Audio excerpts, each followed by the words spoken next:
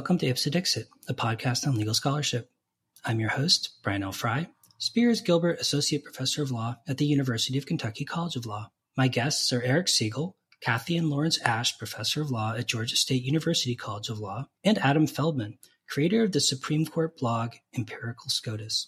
We will discuss their article, The Elite Teaching the Elite, Who Gets Hired by the Top Law Schools, which will be published in the Journal of Legal Education. So welcome to the show, Eric and Adam, and specifically, welcome back, Eric. Thank you, Brian. It's a pleasure to be here. I think I may have been one of you first, and you were all ready to go from the outset. Thanks for having me on, Brian. I'm excited to be here. So I'm really excited about this as well, because I think this paper makes some really important observations about legal academia and especially about who gets to participate in legal academia. I wonder if we could start by just having you describe your research question and sort of why you asked it and how you framed it. So this was originally, I think, my idea, and it had been something that had been bothering me for a long time. Because I hold a lot of conferences and I do a lot at Georgia State. And I'm lucky enough to be able to bring people there and that kind of thing. And I read a lot of resumes. So this was not an empirical thing, but it felt like every time I had somebody from a top 10 ranked law school, they went to a top 10 ranked law school. And over 10 years, I've been doing this a long time, Brian and Adam, 29 years. Over the last 10 years, it just seemed like this always happened every time. And I knew that couldn't be right. So I asked my research assistant to begin the process of doing the data mining to see what it was. And the numbers came back extremely startling. So I knew I had a paper, but I also know my limits. And I am not a data person. Adam will attest to this 10 times over. I don't deal with numbers very well. I can understand 95% of something. That's about it. So I looked around, and Adam was, and I had known each other on Twitter, and I loved his work on Empirical SCOTUS. I think it is so important. I called him and said, I know this is not your thing, but I really need someone like you. Would you be interested? He said yes, at which point my GRA transferred, I think, a lot of data to Adam, and I'll let him take it from there. Yeah, so Eric got in touch with me and was thinking about this paper. And it seemed like a really interesting idea. And I also had admired Eric's work from afar for a while at that point. And he seemed like a really interesting and engaging person to work with that was looking at questions from a little bit of a different perspective from my own. I tend to look at things quantitatively in terms of statistics.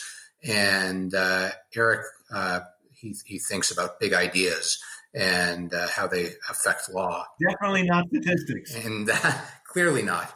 But this also touched on a research interest of mine kind of tangentially, where this was looking at how people come into legal academia. I'm really interested in the study of judicial behavior. And judicial behavior is often framed in terms of academics, and academics become judges. So there were a lot of links between kind of the genesis of this project and what it discussed and thought about, and some of the strands of my research as well. So it seemed like a really interesting thing to jump in on. And Brian, let me just add right at the top, because I have to do this. This paper would not have been written, or at least not by me and Adam, were it not for Mark Tushnet. And let me just explain that really quickly. When I had this idea, and the numbers came in, we'll talk about the numbers in a minute. I'll let Adam do that. But it was going to be, the reality is, if you want to teach at a top 10 law school, you have to go to a top 10 law school, full stop, if you have an American law degree. And Mark Tushnet's been a mentor of mine for 30 years. And I wrote him and talked to him about it, and he had some interesting ideas. But then I said, Mark, I have a problem in that I can't have this sounding like sour grapes, because I can't do that. I need to write a footnote to suggest that, because, and I wish I should make it funny, if I should make it humorous. Mark helped me write that footnote. The effect of it is that I've never tried to leave Georgia State. I don't want to leave Georgia State. This is not about that. This is about diversifying the top elite ranked law schools for very important reasons. And it's not personal to me in any sense other than I want those schools to turn out better lawyers for all of us. Well, so maybe you could talk then a little bit about how you structured the study in question and sort of in a big picture sense, what your findings look like. I wrote a lot of text about the numbers, the preliminary numbers. Then Adam checked and rechecked the numbers, and I'll let Adam go through the numbers.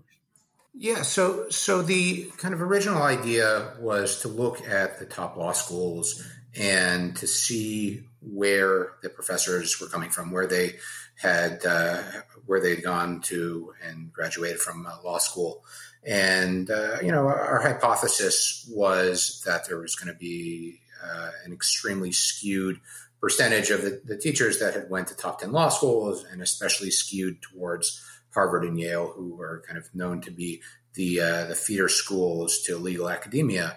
But I wanted to kind of expand this to a greater breadth of schools. Eric had already kind of thought about this. For me, this is more about checking for robustness and to make sure that we're not just framing this in terms of a few schools. So we ended up actually looking at many schools within the top 100, not only at the top 10 law schools. And then we were able to make comparisons through sets. So we could actually take schools from 1 to 10 and then compare the percentage of teachers that went to top 10 law schools in those schools to professors at schools that are ranked lower down U.S. News list of top 100 law schools.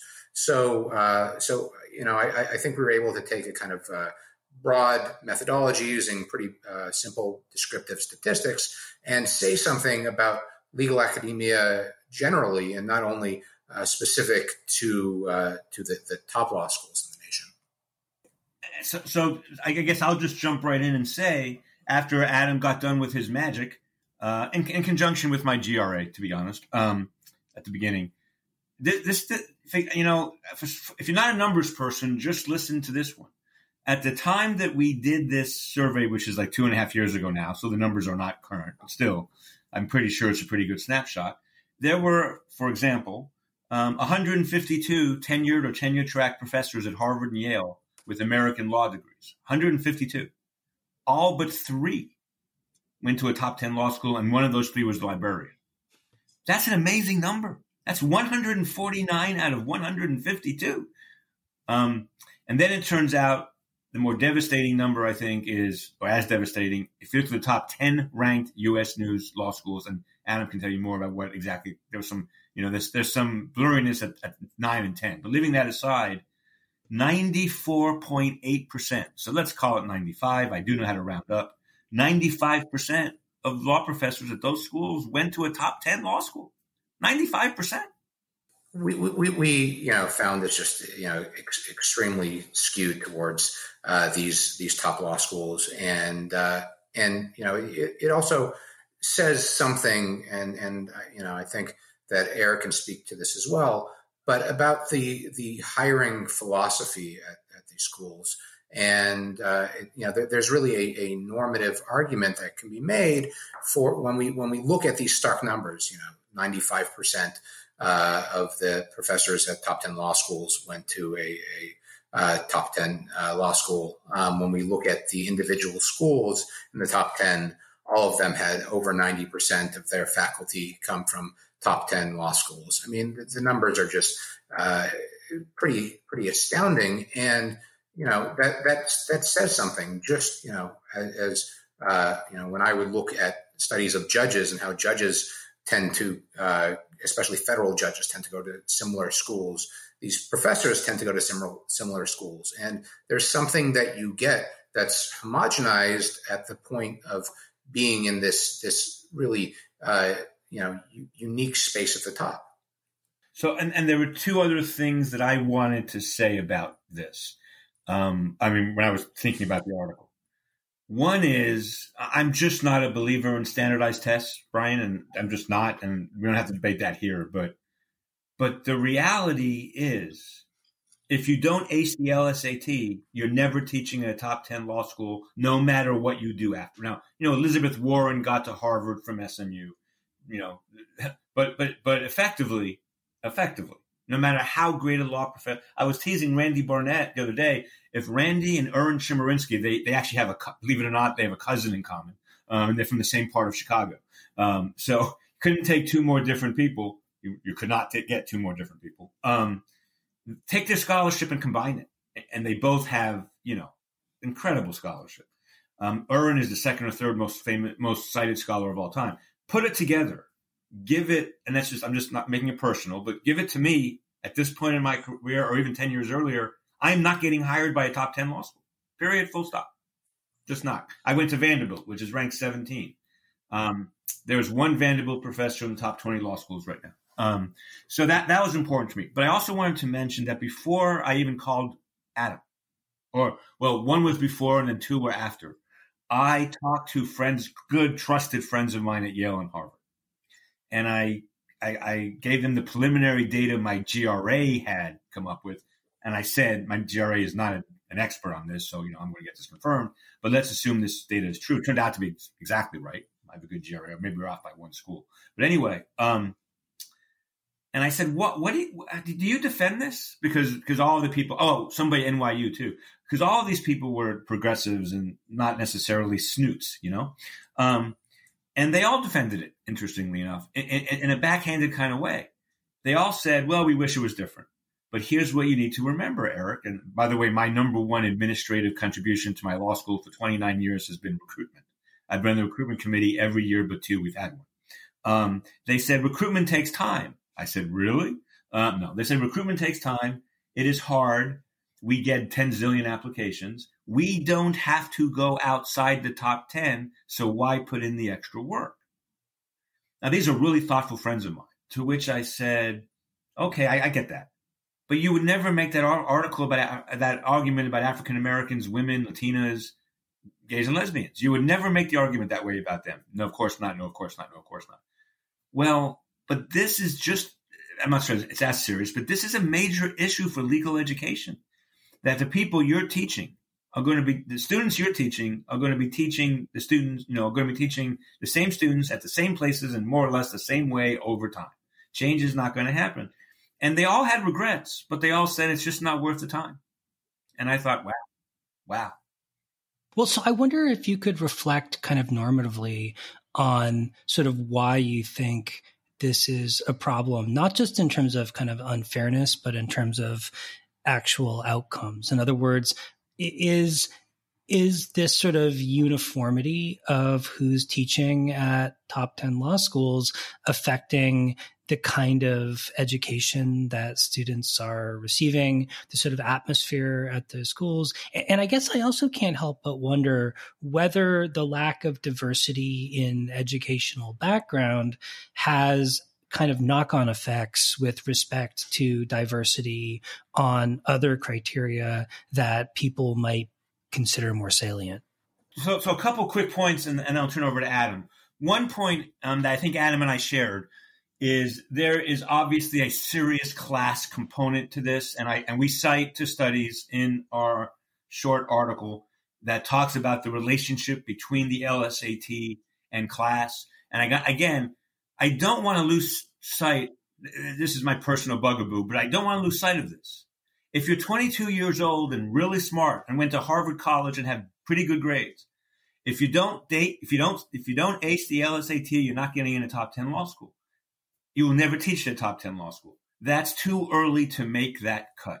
So that's a fairness issue. That's a class issue because obviously wealthier people do better on the LSAT. As far as the internal workings of the law school goes, something I know a little more than Adam does about, I've been doing this for so long. I think anytime you hire your own at this rate and you don't hire outside a bubble, then you're not going to see change the same way. And, leaving aside Yale, I think Harvard Law School, at least during different times of its existence, is wildly reluctant to change. And given Justice O'Connor's concurring opinion or a majority opinion in Grutter, the affirmative action case, Grutter versus Bollinger, talks about how important it is that there is diversity at the elite law schools because the elite law schools turn out senators and congressmen and generals and judges and so on. That diversity should have a huge class component. And I think a lot of this is about class. Yeah. So I think building on what Eric was saying, this is a question to some extent about the haves and the have-nots.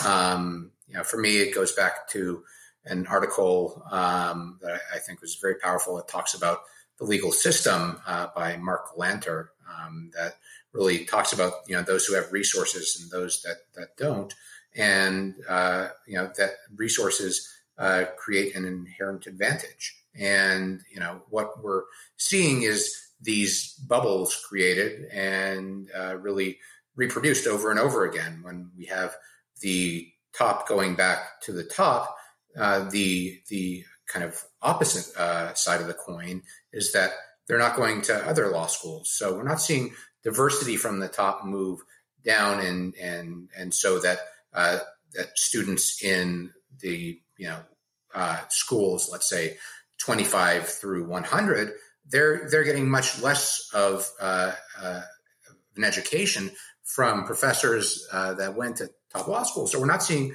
diversity on the lower ranks, and then we're also not seeing as much diversity on the upper ranks because we have this pull, this magnetism almost from the top law schools pulling back to their own students. So it's not only that there's this homogenization of education, but that it's being constantly reproduced. So there's no real end in sight as long as there's this mindset that there's something essential that is given in the top schools in legal academia, and with no end in sight, this cycle will be perpetuated over and over again.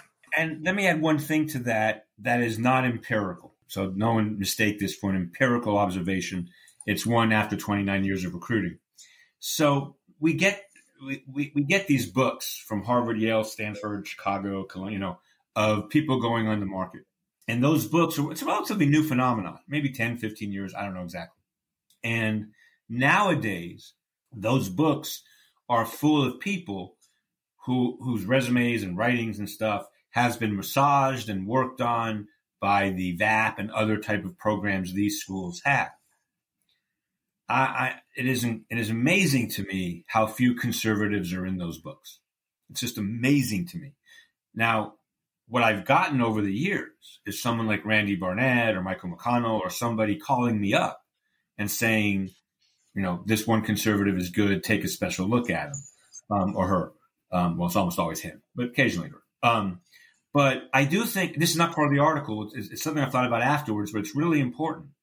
I do think the fact that these top 10 law schools, with the exception of Chicago, are overwhelmingly liberal and progressive, and they back their own students so heavily, also contributes to some degree to what I think, without having done the numbers, is an obvious, incredible imbalance between liberals and conservatives in the entry-level law professor market, where conservatives have virtually no chance unless they have a Supreme Court clerkship, in which case all bets are off.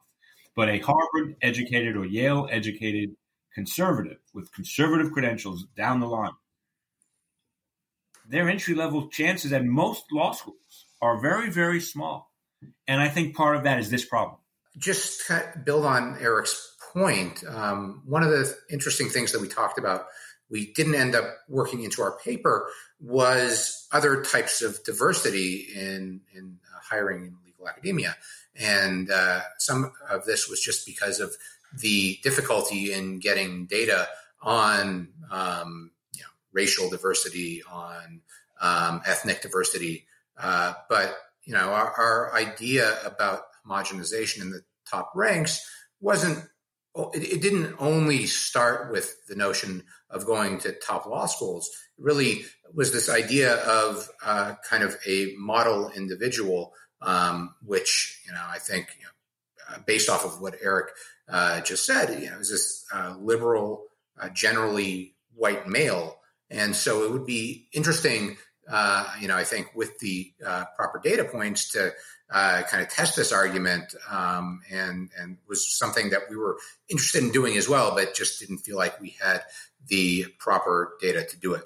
Adam, I'm glad you raised that, Brian, because I know I speak for Adam when I say the issue of people of color being hired by these law schools, women. We did run the women, and it was about 35%, I think, which is that right, Adam? About 35%. Yeah, that's astonishingly low.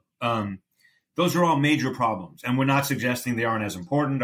It was just not this particular paper. Well, I have to say, like, looking at the data and kind of thinking it through based on my own personal observations and experience, and again, this is anecdotal, but it seems to me that a certain kind of law student comes into the law school game fully kind of understanding just how hierarchical and status oriented the legal profession and legal academia is.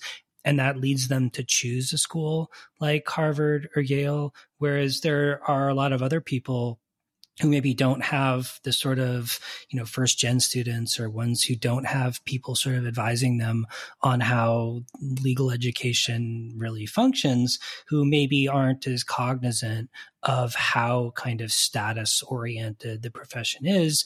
And as a consequence, kind of choose their schools without kind of taking that as much into account. And then in addition, there's a lot of people who come from circumstances that just don't permit them to take on the kinds of moving life change debt burdens that going to a top 10 school might require, and as a consequence, choose schools, lower ranked schools, precisely because those schools are offering them a financial option that's actually manageable for them. And it seems like that has the unfortunate effect of effectively screening out a lot of those potentially very promising candidates from legal academia. So my Twitter nemesis and friend, Jonathan Adler. I'm glad you're bringing him up. I was thinking about him as well when Brian made that statement. I disagree with some of Jonathan's scholarship. Some of it is absolutely astonishingly great. Jonathan tells the story that he, for economic reasons, I think, he went to, I think George Mason, but I'm not positive. But he got into all the Ivy Leagues, but his life circumstances didn't allow him to go there. Jonathan's scholarship puts him in a place where he could be at a top 10 law school. And maybe it will someday. I'm saying, I'm not even if he wants to go. But the point is, had he gone to Yale with the same scholarship, he'd be at UVA now or Duke or someplace like that. I'm confident, if he wanted to be. And that's it's a silly cutoff. I mean, it's a silly reason. I mean, again, for those listening, I really want to impress. The number is 94.5%. So, to get past that number, and Elizabeth Warren, I think, was one of them. Maybe I don't know if that's true or not. But it takes someone like Elizabeth Warren to get through. It's just about 95% in the top 10. It's 80% in schools 11 through 25.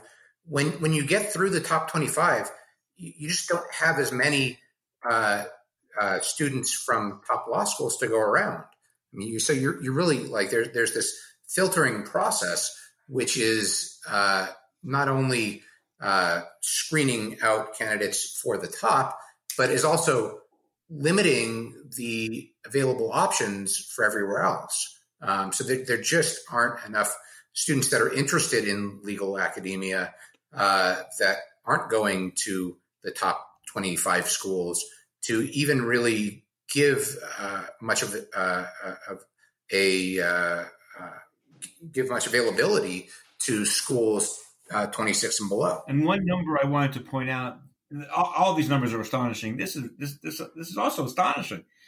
I think I have this right. The top 25 ranked law schools, 50% come from Harvard or Yale. 50%.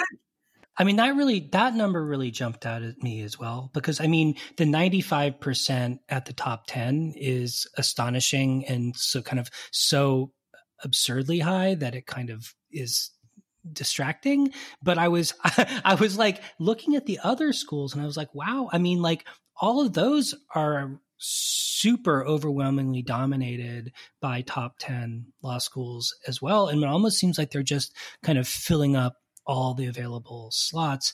And I wonder to what extent that's a function of schools seeing hiring on those terms as being somehow beneficial to the prestige of the school, and to what extent it's a function of lower ranked schools effectively not encouraging or even actively discouraging their graduates from pursuing legal academia.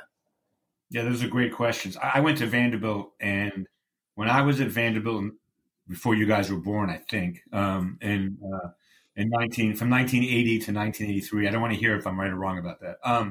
When I was there from 80 to 83, Vanderbilt was ranked 17 in the Gorman Report, which used to be the equivalent of U.S. News. Vanderbilt's been ranked 16, 17, or 18 in U.S. News ever since, pretty much every year, or 19. Vanderbilt started being able to hire Supreme Court clerks. That they couldn't do that in the 80s, but sometime in the late 80s, early 90s, they entered that pool. And ever since then, I think, Vanderbilt's I may get in trouble for saying this, but I don't know if it's known anymore as a teaching school. When I was there, it was known as a great teaching school. But I think they've given that away. And one of the things that I think is happening in the top 25 is if you have a Harvard-Yale person with a Supreme Court clerkship and you are ranked 19 or 16 or 12 and you can get that person, you are going to drop everything and get that person. So interestingly enough, and just kind of tangential to Eric's point here, two other professors that I highly respect and have done some work with that are actually both in political science with a specialty in law went to Vanderbilt Law School. So from a very small sample, it seems possible that Vanderbilt Law is actually turning out social scientists as well, which is not a bad thing by any stretch. One other figure from our paper that I wanted to point out that I think has some really stark implications, because we've been talking about the top 10 so much and talking about the top 10 law schools as feeders for the as feeders for themselves, really. But when we look at the numbers for Harvard and Yale in particular, I think there's something to be said for that, because Stanford gets ranked as is in the top 3 law schools every year. I believe it's been 2 before, but Harvard and Yale both have well over 150 of their former students as faculty in top 10 law schools. The next school after that, Chicago, has right around 50, about a third of the number from Harvard or Yale, and it goes down considerably after that. So not only are the top 10 law schools big feeders into the top 10 law schools, but Harvard and Yale are such juggernauts that they almost make the output from all other schools seem minimal. And that's a real problem. I mean, that's a real problem, because they each have, both of those great law schools have distinctive things about them that are really good and turn out great students. But they both also have severe limitations, not the least of which is a class-based component. I don't know their diversity numbers. I'm guessing they're low. And, it wouldn't take much, and this is my last point on this about Harvard and Yale. If they changed dramatically, then Chicago, Stanford, Columbia, NYU, Duke would change also. And that's what's so frustrating. And that's why, and these friends of mine at these schools who I'm like family with, families fight. I told them this. I was so shocked by their answer that, well, why go outside the top 10 when we can fill all of our needs within the top 10? And I said, define needs. So a Yale law professor I talked to, but I could not quote, said to me, "It's not surprising we turn out so many law professors. We teach people how to be law professors." And I said, "How do you do that?" And she said, "We teach them how to write good law review articles." And my stomach went to my knees. And I wanted to follow up with, do you teach them how to be good committee members? Do you teach them how to be good recruiters? Do you teach them how to be good teachers, most importantly, and so on and so forth? Turned out she didn't return. She's not one of the friends. She didn't return my call. I just saw her at a conference. But I honestly believe, and this I think we're all going to agree, is a major problem in legal education. What they want are people to write great law review articles. And that should be number 10 on the list. Well, to make it worse, Eric, the cynic in me can't help but wonder whether great law review articles here isn't being defined as law review articles likely to appeal to Harvard Law Review and Yale Law Journal. Yeah, I am sure it is. I am sure a spectacular article in Federal Rule of Evidence XX subsection 3 is not getting published by the Yale Law Journal very often. I mean, I think there's also something to be said for this reproducibility. And so not only is it a nice thing to say that we're hiring from the top 10, so that the top 10 schools are hiring from their own ranks, but the fact that then they have more students that went to their schools that are teaching in top schools. So that not only makes them look good from the standpoint of having potentially, scholars who are going to get cited over and over again, but also scholars that went to their schools, their particular schools, that are then teaching in the top schools. So it kind of self-inflates the numbers to some extent by having this penchant for hiring within the ranks. And then when you talk about, and all I can speak about is con law, federal courts, the related topics. But so every year I get notes, letters, emails from Jack Balkin, from, Barry Friedman, NYU, a bunch of other people at those elite law schools recommending people. And they can, Yale Law School has I don't think has a conservative faculty member. Not a single one. Zero is my understanding. Now, maybe that's wrong, but certainly their con law faculty, is all very, very, very left of center. Most of Harvard's is. Goldsmith is there, and there are a couple others, but most of Harvard's is. I don't know about Stanford except for McConnell. Chicago's an exception, and Columbia and NYU are full of liberals. They're going to reproduce liberals, and so Brian, I do want to make the point. This is not the point made in the paper. This is my next paper. I'm hoping maybe Adam will help sometime once we get this one published. It was accepted for publication 2 years ago, but once it actually comes out, I think there might be. I've been trying to figure out this liberal conservative bias. Can I spend 1 minute on this? Because I chaired recruitment this year. I chaired recruitment this year for our con law position, and I could not be happier. I am ecstatic with joy over hiring Anthony Christ, who's going to be amazing, and everyone knows him, and he's great. This has nothing to do with Anthony. Before Anthony was in the pool, I asked my faculty if they would be upset if I tried to build a pool of conservative applicants, because Georgia State University Law School has 0 public law conservatives as we speak. Not 1, not 3, not 6, 0. Private law, I can't say because they don't talk about public law matters. But in con law, federal court, civil procedure, those kind of courses, we have 0. Anyway, my faculty was not as excited as I might have hoped. We're a family. We get along very well. But they did say, sure, go ahead, build a pool. So, which was nice. So I called Michael McConnell, Randy Barnett, Jonathan Adler, a couple of other law professors. And I even had Randy put me in touch with the person who's ahead of the Federalist Society's legal education division. And maybe it's not been totally lost, and I'm kind of at loggerheads right now at the Federalist Society. But I even talked to her and said, send me your people, send me your droves. I need applicants. I need so many applicants, my school can't say no. At the end of the day, we had, and again, Anthony is, walks on water as far as I'm concerned. We may have had 50 liberals, I think all of whom could have been great. Not as great as Anthony, but they would have been great. We had 3 conservatives. I had McConnell and Randy and Jonathan and the Federalist Society sending me people. We found 3. Now, there was a 4th who wasn't on the market, who I would have taken a very serious look at. There's a 5th who I reached out to as he's a more experienced law professor. He wasn't interested. But in the entry-level pool, there were 3. I think what we're talking about today is directly relevant to that problem, and that's a problem.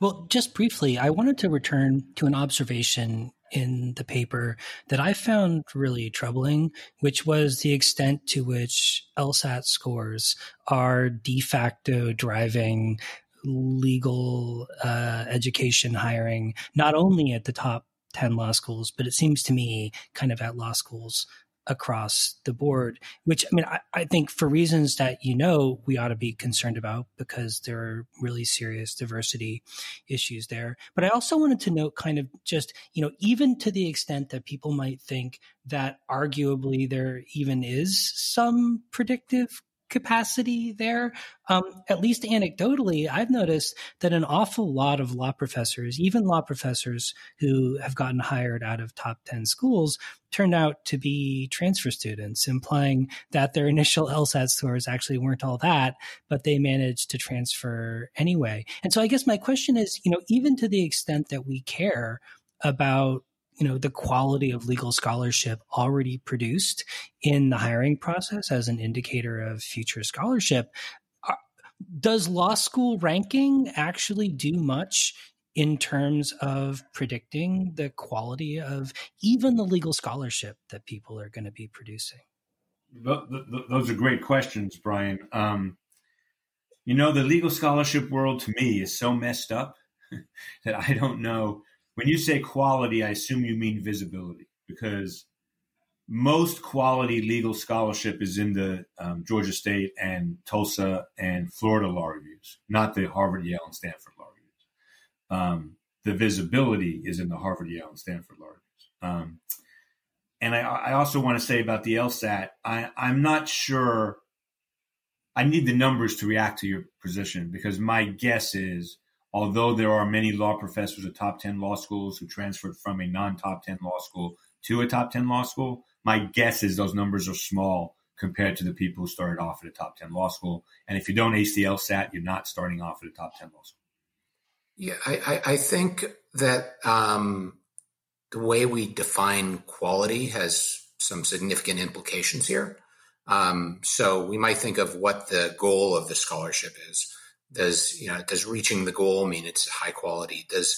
Do citations matter? Is having it cited by a federal court or the Supreme Court, is that the highest watermark of a quality paper? So I think that the dimensions by which we define quality matter, and if quality through citations makes a difference, then there probably is something to be said for people that went to top law schools, because they're being taught by the people who have been cited, and they're being taught about the ins and outs of how to write in a way that's going to get cited. And they also have their names associated with these professors and with the judges that they probably clerked with, that already have these reputations. And so there is something about name recognition and reputation that matter also, that are not necessarily at all related to quality per se, but become so correlated with quality when we think of quality as citations that there's no real way to disentangle that. And of course, we all know that if the Chicago Law Review or the Stanford Law Review is looking at a set of papers, and the resume of one set of papers is I went to Harvard, Yale, or Stanford, or I teach at Harvard, Yale, and Stanford, that's going to be and should be, maybe given second-year students' inability to make substantive cuts, a huge factor. So it's all one self-perpetuating cycle of elites teaching the elites, which coincidentally is the title of the piece.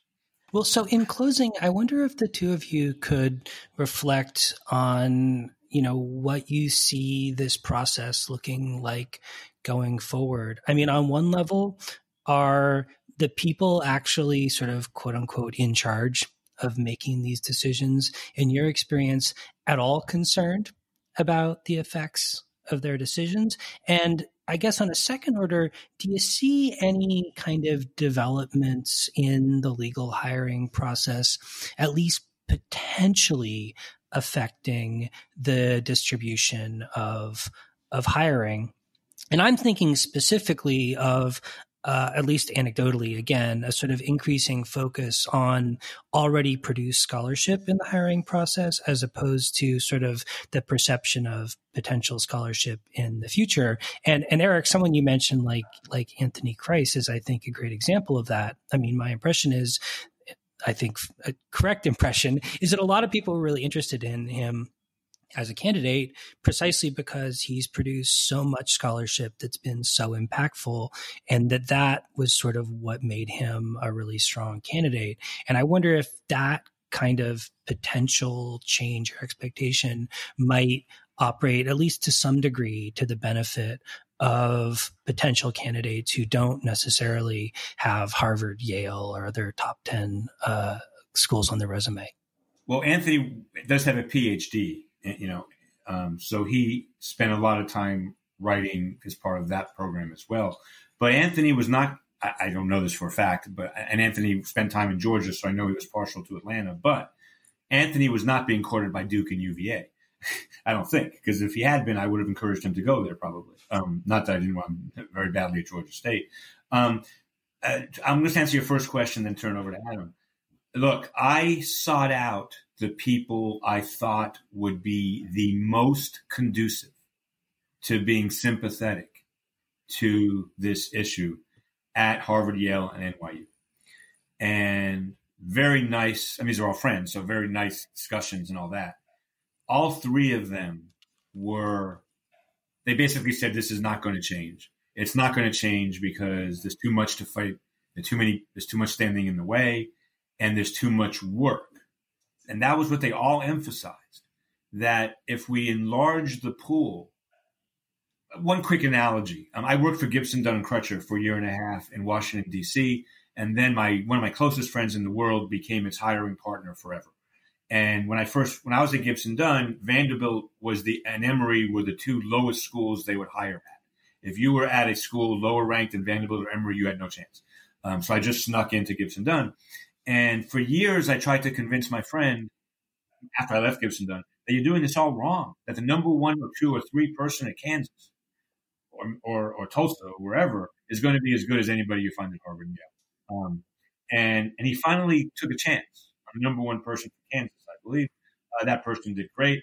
And from that point forward, though they didn't interview at those schools, they did take those people seriously.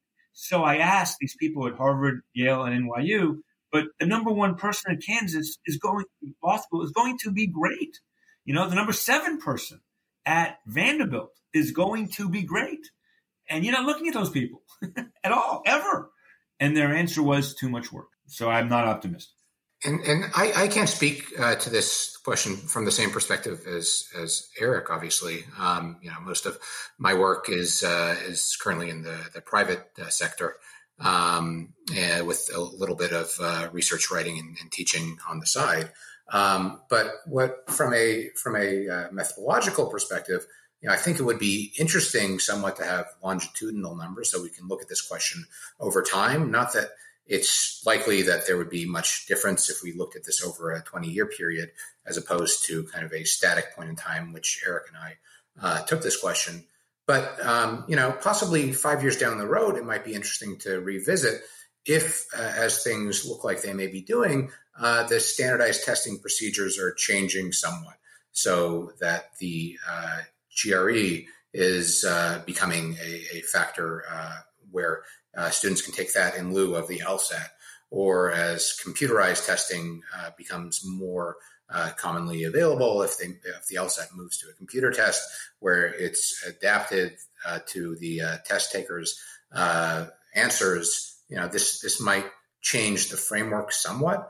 It would be interesting to revisit this question over time and to be able to make comparisons. Now, if the numbers are 95% in the top, and they remain so, then the answer is things aren't changing. And my guess is if we looked at the past, things would look pretty similar to the way they look today. But although, as Eric said, it's hard to be hopeful that things are going to change at the top. Perhaps aspects of the testing procedures are going to change somewhat. which will kind of force some more diversity, at least into some of the top ranks, if tests make that much of a difference. It's a possibility. It's a small possibility, but it would be interesting to study and revisit at some point down the road. Well, Eric, Adam, thanks so much for coming on the show today. I really appreciate you sharing these observations with me and my listeners. And I look forward to future work on this subject in later articles, because I think there's a lot to be said. And I think that this is a conversation we really need to be having in legal academia. All right, thanks for having us, Brian. It's great talking to you today. Great stuff, Brian. Great preparation. Thank you.